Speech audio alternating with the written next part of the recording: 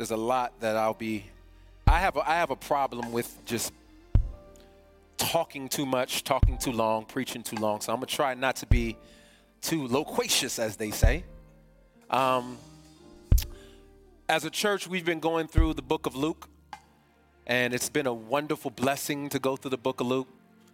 Brother Kenny preached a wonderful sermon last week. Just allowed the Lord to use him, so much so that he preached my sermon. As a teaching team, we have a calendar.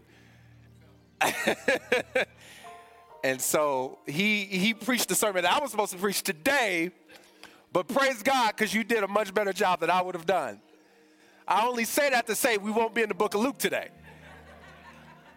The beautiful thing about allowing somebody taking your sermon is you get to go wherever you want to go. And so today I'm going to go wherever I want to go, but I feel the Lord is actually put this message on my heart because we just prayed about healing. We just prayed about God. And the beautiful thing about the text that I'm going to be coming from today, or the multiple texts, I'm going to jump around. The title of this message is The Story of Three Gardens. And the beautiful thing about this text, it talks about how humanity's relationship with God ought to be or should have been. And in Genesis, we see that we were created perfect for his glory, amen? And then we'll kind of move to another garden, into a third garden, but I am going to just basically be talking about the gospel. And as I said, as a small church and a relatively church-centered transition, I don't want to assume that people have an understanding of what the gospel is. Because oftentimes we throw the gospel, the kingdom of God, and Luke talks about that a lot, and we can get lost and confused on what that really means. But I want to bring some clarity, and so I'll probably, for the next, hopefully, just 30 minutes, we'll be reiterating the same thing over and over again. I have the opportunity for the last 3 years to be a professor, and I'll be actually going to Portland to teach next week. And if you are a teacher in this room or a professor, one of the things you have the privilege of doing is grading papers. It's one of the most glorious things that you can do. But the wonderful thing about grading papers is oftentimes you get those students who think they slick, and you give them like 14 things to process through over the school year, but they just pick one thing and they just say the same thing over and over 35 different ways. Well, today what I'm going to do is I'm going to share the gospel 35 different ways. It's going to be the same thing over and over and over again. But it's ultimately quite important because the narrative of Jesus is about this perpetual changing that is happening in us, this perpetual work, this everlasting, this long-lasting, without an end date, chasing after us, work in us. That's the gospel. The gospel narrative is this continual work. Even for you who have come to a saving knowledge of Jesus, you still need the gospel. I used to, when I first started doing music, I used to write I used to sign these contracts, and on there it would say in perpetuity. And I had no idea what that meant, but I was like, oh, they love me. You know, they're not going to mislead me. I'm going to sign this contract. And perpetuity means forever, without a date. And in the same sense, the gospel has no end date. The gospel is doing work in perpetuity in us from the day you have entered this world until the point to which you will leave. But oftentimes, I feel we do the gospel a disservice because we start the gospel in the New Testament. See, and finally, we feel like this finally, like all of a sudden, like God didn't know what he was doing in the first part of it. And he felt like, oh, I have an idea. This is how I'm going to redeem my creation. I'm a fan of fiction and stories. And no good reader or no thoughtful reader will start a book in the middle. If you're really trying to get an understanding of what the author's intent or the theme or the plot line, you don't start in the middle. I know we all love that individual who enters into the room where we're watching a film or a TV series on Netflix, and you're like, so who is this character? And what are they doing? You're like, look, bro, I ain't got time for all this. Go back, start it over, and we'll catch up. And in the same sense, one of the things about the gospel is that we can't start or understand God's redemptive plan by just starting in Matthew. That's an incomplete understanding of the gospel.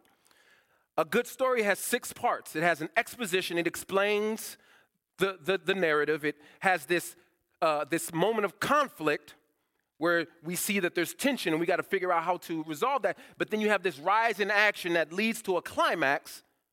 And that's usually the pinnacle of the story, the big part that everything is revealed. Then you have the falling action, and then you have an resolution. And the gospel story started at a climax is an incomplete story. And our gospel, in a lot of ways, is often incomplete because one of the problems is when we start in the New Testament, and oftentimes when we share the faith, what we're doing is preaching a redemption of activity and not identity. And so the problem with that is that you'll tell somebody what not to do or what to do, but you're not telling them who they are. And the reality of the gospel message is it's not just reforming activity, it's giving us an identity of who God intended us to be.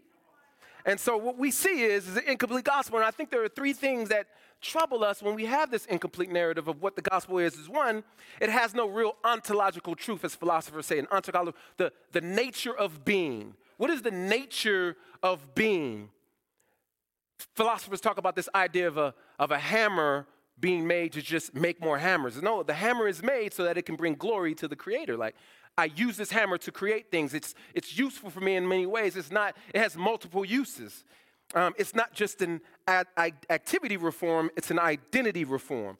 The other thing I think we do when we just start our gospel in the New Testament is when we share our faith, oftentimes what we do is we just tell people they're sinners and they need redemption. You're a sinner, you've sinned. Have you lied before? Have you stolen before? Well, then you're at odds with God and you need to come to Jesus.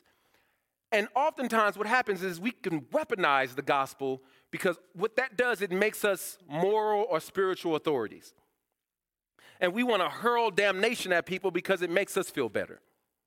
But we don't preach a message of just darkness, or we don't preach a message of darkness at all. We preach a message of hope. And if we believe that our greatest enemies are far removed from redemption, then we are fooled. Our greatest enemy's offense is not too big for the cross's forgiveness.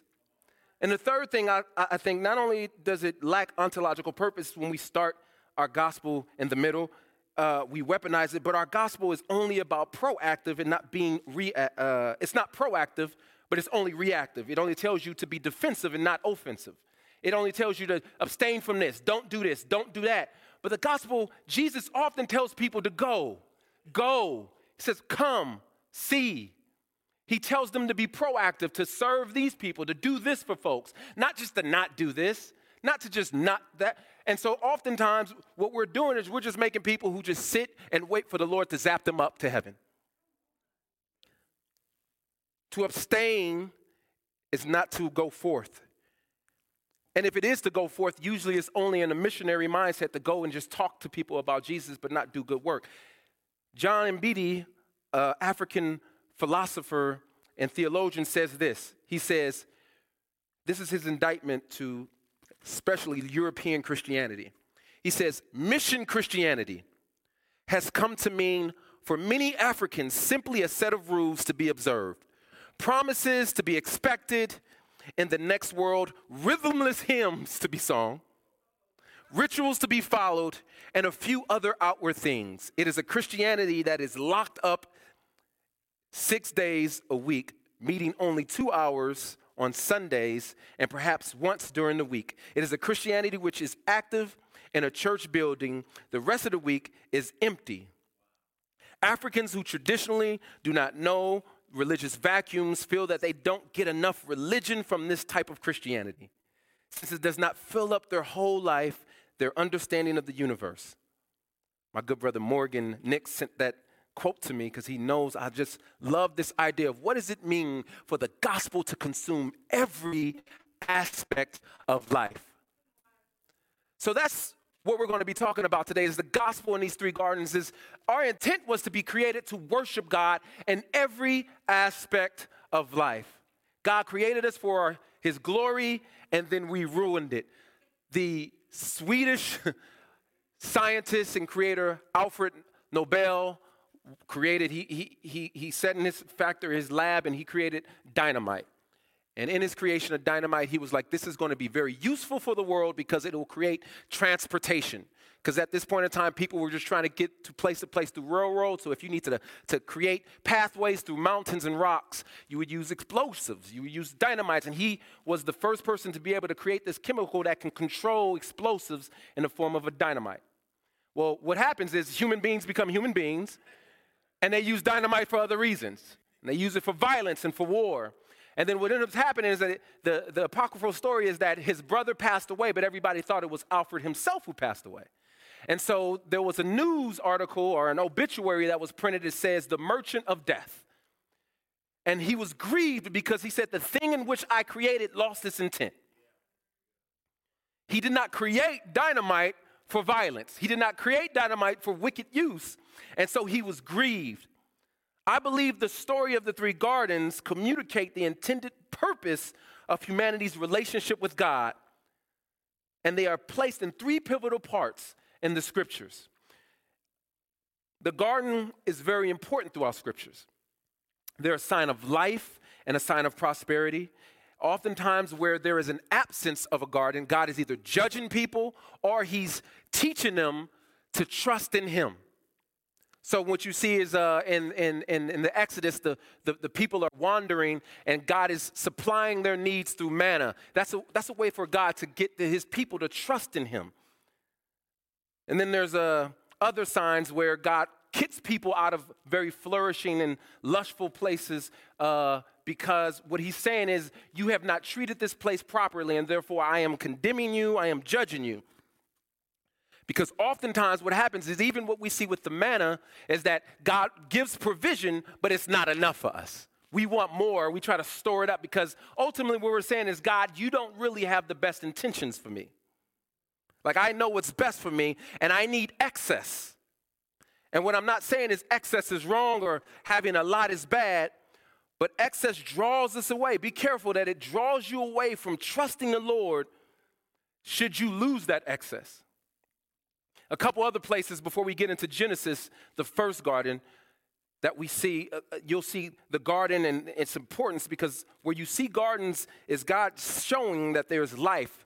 In Jeremiah 29, where they're in exile in Babylon, he says, go into the city and plant gardens and produce and live off the gardens. Even in the midst of your enemies, I want you to live and flourish with these gardens. In John 15:1, he says, I am the vine and my Father is the gardener. Amen. In John 19, he says, the scriptures say, there is a place in which Jesus was crucified and there was a garden. Even in Jesus' death, there is life.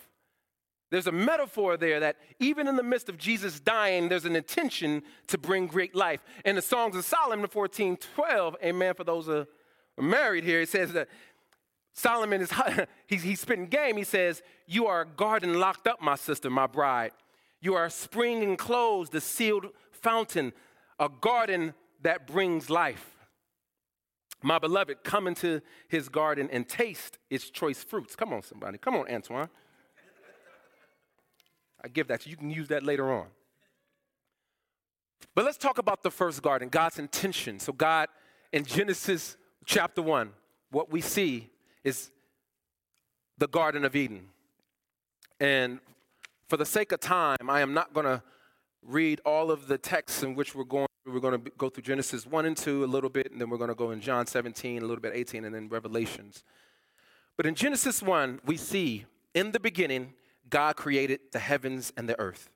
The earth was without form and void, and darkness was over the face of the deep. And the Spirit of God was hovering over the face of the waters. And God saw everything that he made, and behold, it was very good. And there was evening, and there was morning, and then the sixth day. And in chapter 2, verse 2, it says, thus the heavens and the earth were finished, and all the host of them. And on the seventh day, God finished his work that he had done, and he rested on the seventh day from all his work that he had done. So God blessed the seventh day and made it holy, because on it God rested from all his work that he had done in creation. So what we see here is that in the beginning, God created the heavens and earth. From nothing, God produces life. Then what we see is that God creates us for his glory. When you look at the word create, bara, it says that he, in the Hebrew, it says that he shapes us, that he forms us, that he selects us, that he chooses us. Understand, from the foundation of the earth, God chooses and selects us. And sometimes we have a theology that teaches us that we're wretched and we're bad and we're worthless people. That's not the theology that I hold to. Now, I know we're sinners and we fall short of the glory of God, but God didn't create us for the purposes of being wretched, terrible, ratchet individuals. You were made in his glory, in his image, to be good. And he says, he affirms that the greatest thing the scriptures can do is that God, who created you from nothing, to say that you are a blessing. You are a benefit to the world. That's what it means to be very good. That you are good. You aren't a mess. The other thing we see is that he blesses it, that creation, humanity, everything was to be a blessing as unto a blessing. So it's double blessing, a benefit. Is to not only bless yourself or bless God, but to bless others. But then the last thing we see, and I know we struggle with in this room, is that God rests. Because it is holy. It's a holy thing to do. And rest isn't just, as I've learned, as Shabbat, Sabbath, it's not just to not do anything. It's also to celebrate, to take time as you work, as you grind, to sit back and let's celebrate God. This is the reason why we come here today and we've worked our tails off 6 days a week, and today is our Shabbat, our rest, our acknowledgement that God, who is holy, has provided for us. To take a time to say, you know what? I know that I don't have to worry about today's manna because the Lord will provide. So in the garden, what we see is we worship God. We also see in the garden is that we create, that God creates, and that he called us to create. But that he also blesses it in the garden. But not only that, is that we rest and we celebrate. But one of the tensions is that, once again, just as Alfred Nobel's creation was misused, the human problem enters into the garden. And we enter with selfishness and a scarcity mindset. Satan convinced Adam and Eve that there isn't enough spiritual or social resources in their condition to be satisfied in the glory of God. But the most ironic thing is that Satan convinces Adam and Eve that they don't, or that they're deficient in the very thing that God gave them abundance of, which is dignity. God gives them an abundance because he says, you are my creation, you fellowship with me, you are mine, I am walking with you. But for some reason, we believe that we're still deficient. The most ironic thing is that we struggle with that today. The Lord provides us with a nice home, but we want a bigger home. The Lord provides us with a vehicle, but we want another vehicle. Lord, thank you for that Honda, but you know, that Tesla though, you know what I'm saying? Amen. God provides us with a job, but we want more job or a different job.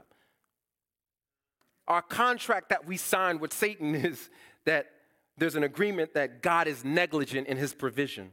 Scarcity will have you playing God and with also withholding the very blessings that belong to other people.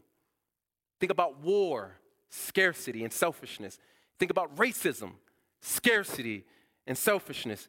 Gang violence, embezzlement, and confidence schemes, selfishness, and scarcity. We believe that we inherently deserve more material goods and dignity than our neighbor. And when we see what they have, we look at that and we say, mine. Because Satan basically convinces that. He says this in Genesis, he says, in 2, he says, did God really say that you can't eat from any tree in the garden? He said, it is not true that you will surely die. So basically he's saying, did God say that you can't have these things? It's all right, take that. And if you do, you won't die. And the reality of it is death is a very sneaky, subversive term in here. Yeah, they didn't die immediately, but they began to, die a slow death physically, but ultimately there was a greater death, that they were separated from God. And that they no longer had perfect fellowship with God. And I struggle because oftentimes I think we operate in this darkness. We operate in this slow death. yes, some of us in here and folks listening on the live stream, we may not be in complete darkness, but some of us are wandering in the light with our eyes closed. And we're walking and we're just thinking we're good, and eventually you're going to stumble and fall. And I know this because I have been in that place for nearly 2 years. If I can just be really clear, the tension is you can talk about God and you can say good things about God, but be so far from him because you perform well. We see that, and I've mentioned this before in The Rich Young Ruler. Yeah. I've done some things publicly that looks good, but inwardly my heart is far from him. And so what does it look like for you to say, you know what, not only do I want to have a moral life, but I want to know the Lord, because ultimately what we end up doing is like, well, it's not hurting anybody. I'm not hurting anybody, the things that I'm doing. But what happened to righteousness? What happened to just loving God for who he is? For holiness, for dying to the flesh. The thing which I created is no longer bringing glory to God. We are seeking to glorify ourselves. And we figure out how to rationalize it through our intellect. And G.K. Chesterton, one of my favorite philosophers and Christian thinkers, says this: we all disapprove of prostitution, but we do not all approve of purity. The only way to discuss social evils is to get at once to the social ideal. We can all see the national madness, amen? This is written hundreds of years ago, or about 100 years ago. But what is national sanity? What is wrong is that we do not ask what is right. Did God really say that you can't eat from the tree in the garden? That's the lie we've been told. What is wrong is we do not ask what is right. In the garden, there's a lack. Now what's happened is there's a lack of worship. There's creating through selfishness. There's no longer blessing but curse. And we do not rest. We do not worship God properly. And so as we look through this exposition, this conflict, this rise in action, this climax, fall in action, and resolution, what you see is, okay, now there's conflict. There's a punishment in the garden. And so now what we have is humanity. The conflict is humanity is at odds with God. The gospel message is that God is perfect, and there has to be a punishment for sin. Amen? There has to be a punishment for sin. How do we preach a gospel to a society who does not believe there's sin? Let me tell you that sin is real, disobedience is real, and that God's wrath is real. And when we're talking about justification, when we're talking about salvation, we have to know that you played a part in the wretchedness of putting Christ on the cross. And so therefore, there has to be redemption. And so this rising action is, how can we get people to fellowship with God again? So there's the law. The law fails. There are prophets. The prophets aren't good enough, right? There's all these different things that God is giving people the opportunity to prove your righteousness. Show me you're righteous enough to fellowship with me. And guess what? We consistently fail. And then we're going to move to this second garden. This second garden is the Garden of Gethsemane, and we're going to jump to John 17. This is the climax in the Bible narrative, I believe. And what we have is Jesus has entered the picture, and that he's done all these miracles. He's preached the good news. Humanity knows that they can't achieve righteousness on their own. So here comes God saying, I will come down to earth, and I will die myself for wretched people who can't pay the penalty of sin. And so in John 17, as our sister Precious read, we see a few things. We see after Yeshua said these things, he looked up towards heaven and said, Father, the time has come, glorify your Son so that your Son may glorify you. The first thing you see here is that he's returning to the first garden by looking up to heaven, acknowledging God and worshiping God. If you are a Christian and you never look up to God, you're not a Christian, you're a humanist. You believe that you have all the power. And so ultimately the Christian is to know, like, when I am in a place of deficit and struggle, I am to look up to heaven and say, Father, I need you.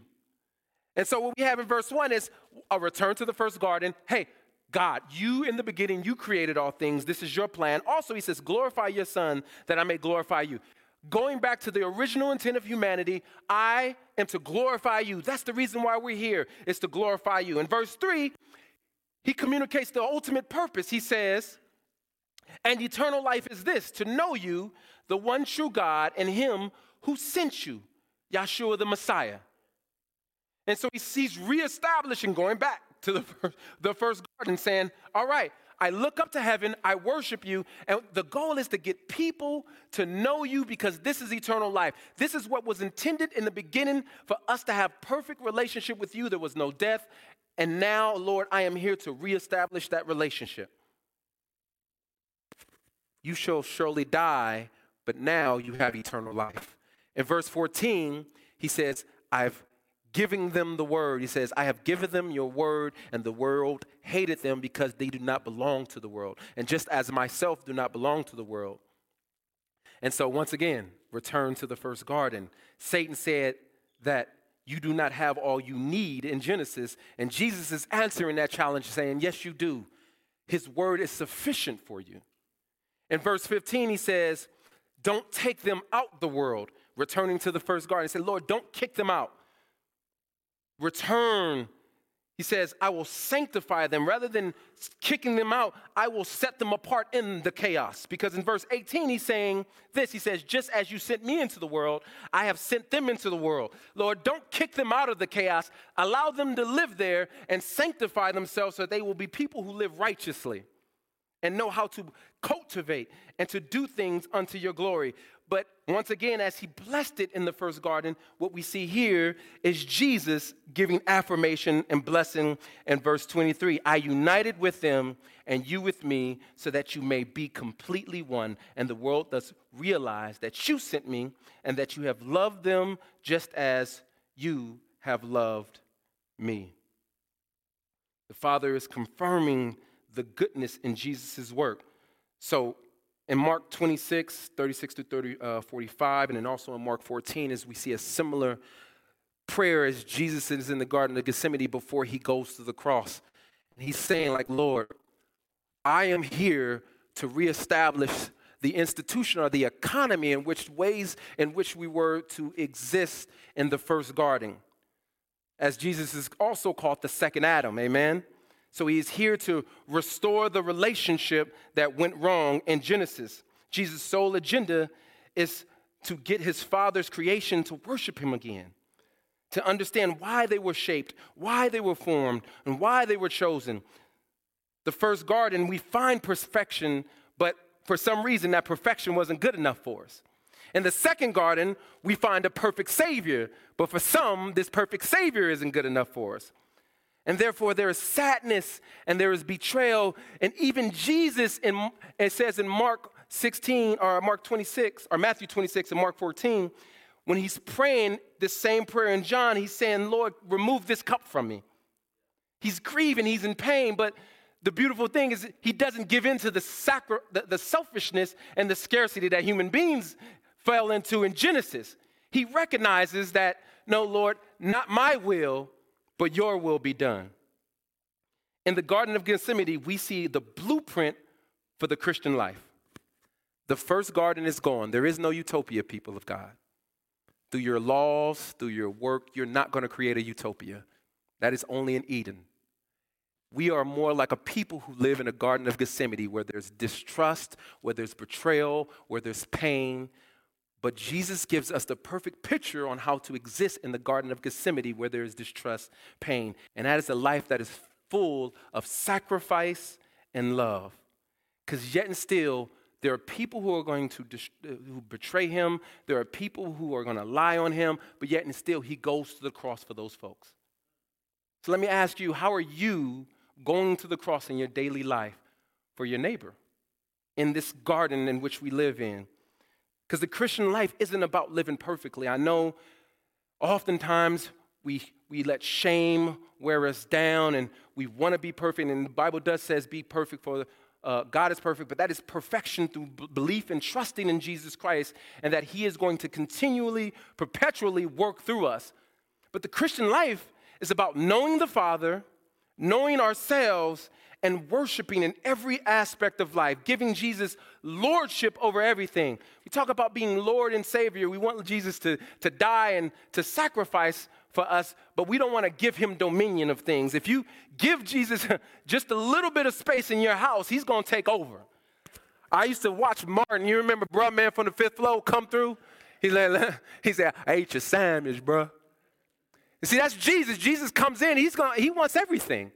He just doesn't want the foyer. He just doesn't want the living room. He said, I want what's in that bedroom as well. I want the closet. You're like, no, Jesus, I don't know about that closet. There's some things in that closet. But Jesus wants that. And he wants you to surrender all things. And so as we talk about what does it look like to return to the garden, it's not going to be perfection. What it is a daily surrendering. This is why he says, take up your cross daily. It is a dying daily. It is a daily sacrifice. What does it look like for you in this building and you listen online to die daily to your own agenda when you're constantly wanting to say, Lord, take this cup from me. Let this pass. And you're like, you know what? Not my will be done, but your will. So back to this 6 parts of the story. The exposition is God created us and it was very good. The conflict is we determined that the resources that God provided were not enough and we violated the covenant. The rise in action is that God allowed chaos and death to have its way in a world, and humanity is busy trying to create solutions. However, our heroes and our means are insufficient. The climax is, but wait, there is one who is not only good enough to defeat chaos and death, he does defeat chaos and death. And then now what you see is this falling action, now that we've hit the climax in the movie, or in the narrative, is that Jesus is empowering his followers to endure the chaos and death and bring restoration to humanity. But there's still a resolution. As the French people say in a fancy way, there's still a denouement. There's an untying of the knot. There's a last little part that the church, that the people of God should be extremely excited about. And we talked about the first garden where things were perfect and we failed and now there's corruption. We talked about Jesus entering into a second garden and offering forgiveness and love and a new trajectory. But there's a third garden, amen, in Revelation. In Revelation 21 and 22, what we find is that there's a second conflict, almost climax and resolution within the final resolution of the crucifixion. The heavenly council has gotten together and they're like, okay, we've let Satan run around enough, but it's time to end his reign. Death and Sheol will be hurled into the fiery pits or the fiery lake. And since we ruined the first earth, what we see here is that God is creating a new heavens and a new earth. It says that then I saw a new heaven and a new earth, and for the old heaven and the new heaven, or for the old heaven and the new earth had passed away, and the sea was no longer there. And also I saw a holy city of New Jerusalem coming down out of heaven from God, prepared like a bride, beautifully dressed for her husband. And then in verse 3, it says, behold, the dwelling place of God is with man. He will dwell with them, and they will be his people. And God himself will be with them as their God. He will wipe away every tear from their eyes, and death shall be no more. Neither shall there be mourning, crying, pain anymore, for the former things have passed away. And in verse 22, it says, and I saw no temple in the city, for the temple is the Lord God, the Almighty, or Adonai, and the Lamb. And the city has no need of a sun or a moon to shine on it, for the glory of God gives its light, and its lamp is the Lamb. And then in Revelations 22, it says, then the angel showed me the river of the water, bright as crystal. No, this is Revelations 22:1, I'm sorry. It says, then the angel showed me the river of the water of life, bright as crystal, flowing from the throne of God, of the Lamb, through the middle of the street of the city. Also, on either side of the river, the tree of life, with its 12 kinds of fruit, yielding its fruit from each month. The leaves of the tree were for the healing of the nation. No longer will there be anything accursed, but the throne of God, of the Lamb will be in it, and his servants will worship him. In the first garden, what we see is humanity hid from God because of shame. In the second garden, Jesus had to die for humanity so that God could dwell with us. In the third garden, what we see is God dwell with us face to face. In the first garden, what we see is that God puts man to sleep for productivity and worship. But in the second garden, what we see is that man fell asleep when Jesus is trying to pray, and he's concerned. He's like, why can't you guys stay awake? But Jesus says, there's no need to worry or sleep anymore, because in the third garden, I'll give you eternal rest. In the first garden, what we see is that we were convinced that we did not need to worship. In the second garden, Jesus died in order to establish and empower the church. In the third garden, what we see is there's no need for a temple because Adonai will be our temple. In the first garden, there is light that came from heaven and the moon. And in the new garden, it says there'll be no need for a light before he will be our light that we consume. In the first garden, we were promised pain and fear and death. In the second garden, Jesus even asked to remove that cup. But in the third garden, he will wipe away every single tear. Amen? But in the first garden, we were promised death for our disobedience. In the second garden, Jesus takes on that punishment. And in the third garden, there is no death. But here's the beautiful part. In the first garden, there was a tree from which we have to abstain or stay away from. In the second garden, there was a tree on which Jesus died on to bring redemption. But in the third garden, there is a tree for which there is leaves. It says that the tree heals the nation. No longer will there be any curses, and blessed are those who have a right to eat from the tree of life. The good news is chasing after us even when we run from it. So, do you know God? And this is going to be a very simple call. We are people who were made in God's image. We decided that that was not sufficient. We ran astray from God. And God says there is a penalty for that. And if you think that you can handle that penalty, then go for it. But I am going to provide an escape for you who understand that you do not have the power, the spiritual resources to come against my wrath. And he gives his son as an offering. And for those in this building who may not know Jesus, who have not come to a place to really, truly know, like, do I know him? Do I have eternal life? Do I realize that my sins have created a gap between me and my Father? I ask that you would come to know Jesus at this moment. You can talk to me afterwards. You could talk to one of the brothers who was in front. You could talk to Precious, because ultimately what we do here is not just to put on a good show. Ultimately, what we do here is not to just have a good dinner afterwards or have amazing people come and display their talents. What we do here is for people to know God, to come to a saving knowledge of God. And not just come to a saving knowledge of God, but to come to a place where you understand that every area of life is an aspect that God wants control of and worships. And so some of us in here may know God. We may love God with all our heart, mind, body, and soul. But the tension is we have yet to truly submit things unto him. So I challenge us in this room, like, what is it that you have kept away from Jesus? What is it that you have kept away from the Father? The good news is that Jesus wants to not only be Savior, he not only wants to die for your sins, he wants to be Lord of your life because he believes and knows what is best for you. A beautiful ending to chapter 22 in Revelation is this. It says, the Spirit and the bride says, come. And let the one who hears say, come. And let the one who thirsts come. And let the one who desires take water of life without price. The grace of the Lord Jesus be with all. Amen. Amen.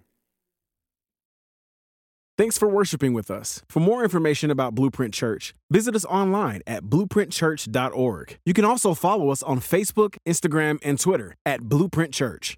Have a great week, and we'll see you next Sunday.